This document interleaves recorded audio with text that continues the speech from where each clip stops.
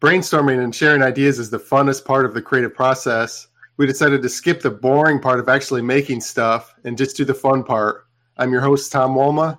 I'm Michael Cesaro. Jason Fallon-Myers. Hello, gentlemen. My name's Jaden. This is Creativity Wasted.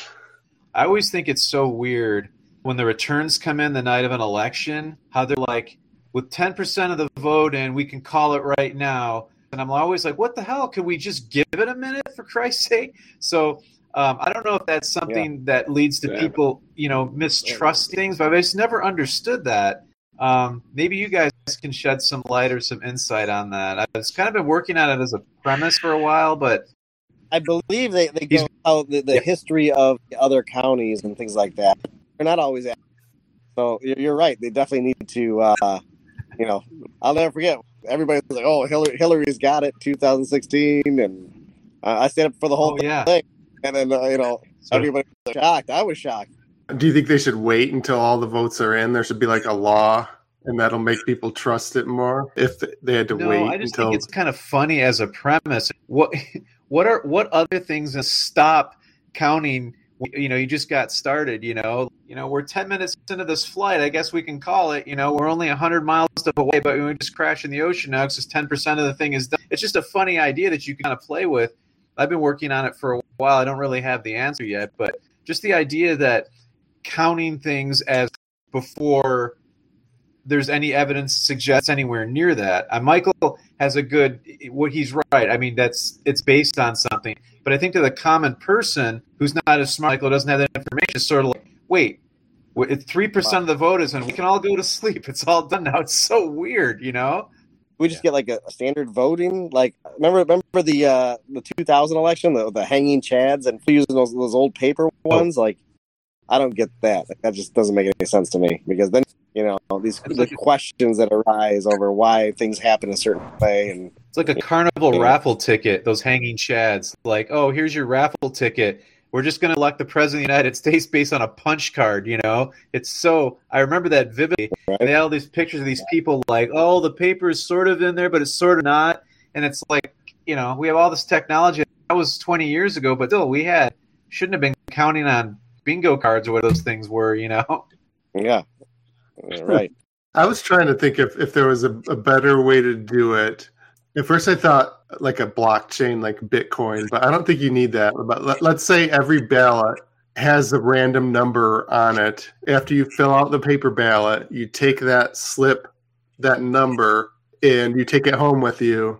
And then later on, you could enter it in a computer and you could see what the vote for that number was. So then you would know if your vote counted or not. And if people started complaining that their number didn't get counted or whatever, or it was wrong, then they would know something was up. Or good idea. I don't know if that solves problems. I guess it doesn't solve like districting problems and like stuff like that. I think the lobbyists put in. How can you campaign from your basement and get the most votes ever? It doesn't make sense to me. I don't know. I tend to think that the U.S. works because we're so wealthy that the corrupt can get what they want without killing people or without breaking the law or killing people. Actually, they will for the hell they want at the end of the day. There's so much corrupt and it's sick, man. But elections, I think until recently it was we can get what we want by just spending more money on TV commercials and misleading people that way. But then it got so entrenched, 50-50, this person always votes Republican, this person always votes Democrat, where the commercials weren't working anymore. So now they're trying to mess with the hanging chads and the gerrymandering and there's levels of corruption and they won't resort to the most evil stuff until the less evil stuff doesn't work, Right. Well, what's weird, really weird in the campaigns, you never hear anything this person has done this their whole life and they're such a good person. No, it's just the politicians talking shit about each other back and forth. Like, no, this guy did this. He got arrested for fucking a kid or something. And then, like, no, this person fucking embezzled millions of dollars. And they just go back and forth smearing each other rather than actually promoting themselves. Be like, no, I'm actually a good person. You can check my record, my lifelong record, and I'm a good fucking person. I did this. I passed this bill that helped these poor people. I did all this good stuff. You never hear anything like that because they're all pieces of shit. No matter which side you pick. Yeah. Agreed. Maybe it's like arrogance is a good thing. Like if you're arrogant, you think, oh, I can make a commercial and I can persuade people to vote for me.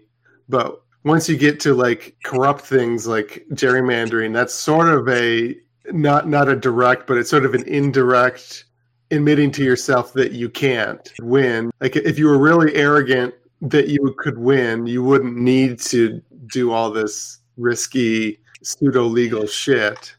So maybe we need like more arrogant politicians who think they can win like legitimately.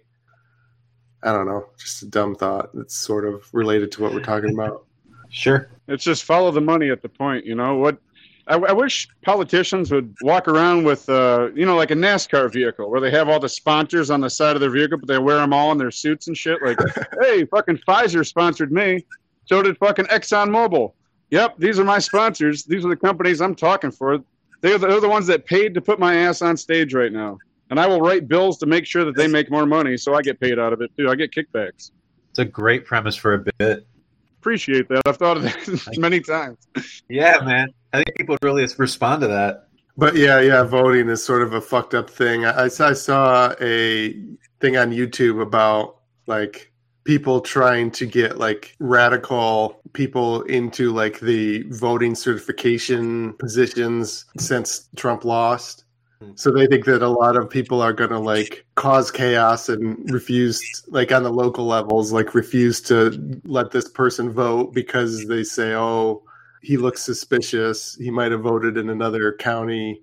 And it's just going to be like stonewalling the voting line with just crazy shit. I think go back to a time in which we trusted the vote, and I think in 2016 Democrats had all these questions, Russia, right, and then they cheated, and from the Republicans it's like we're done with common sense.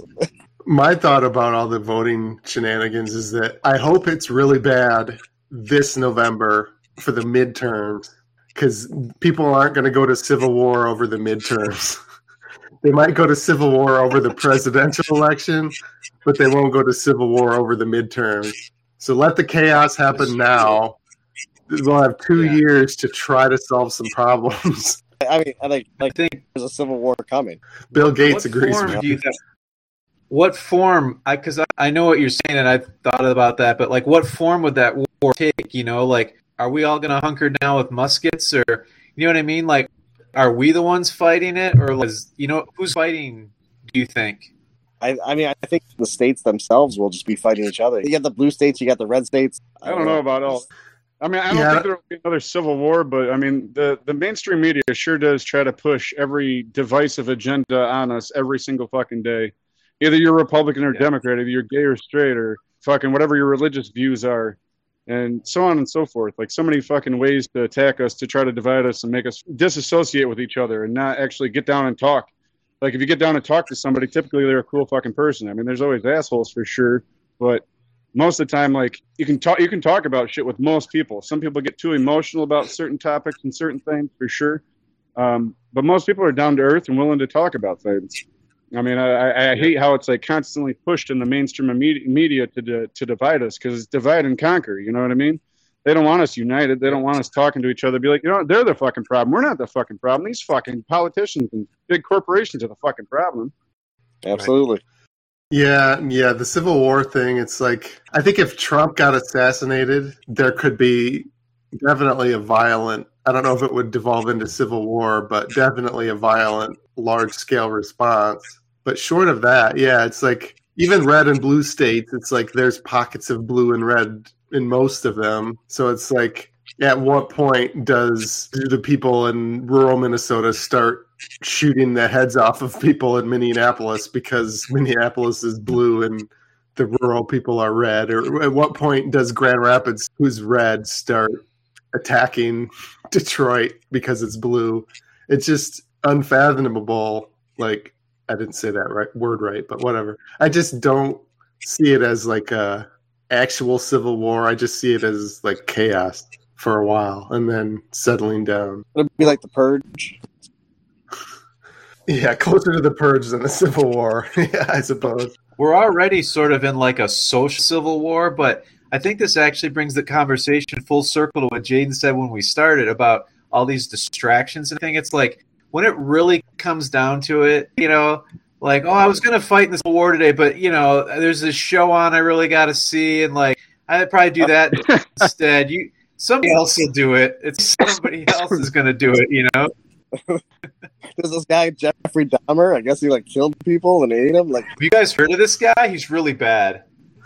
Yeah. Well, we can wrap up the podcast. Unfortunately, we have a lot of technical difficulties, but thanks for hanging in there to the end. Thanks for having me.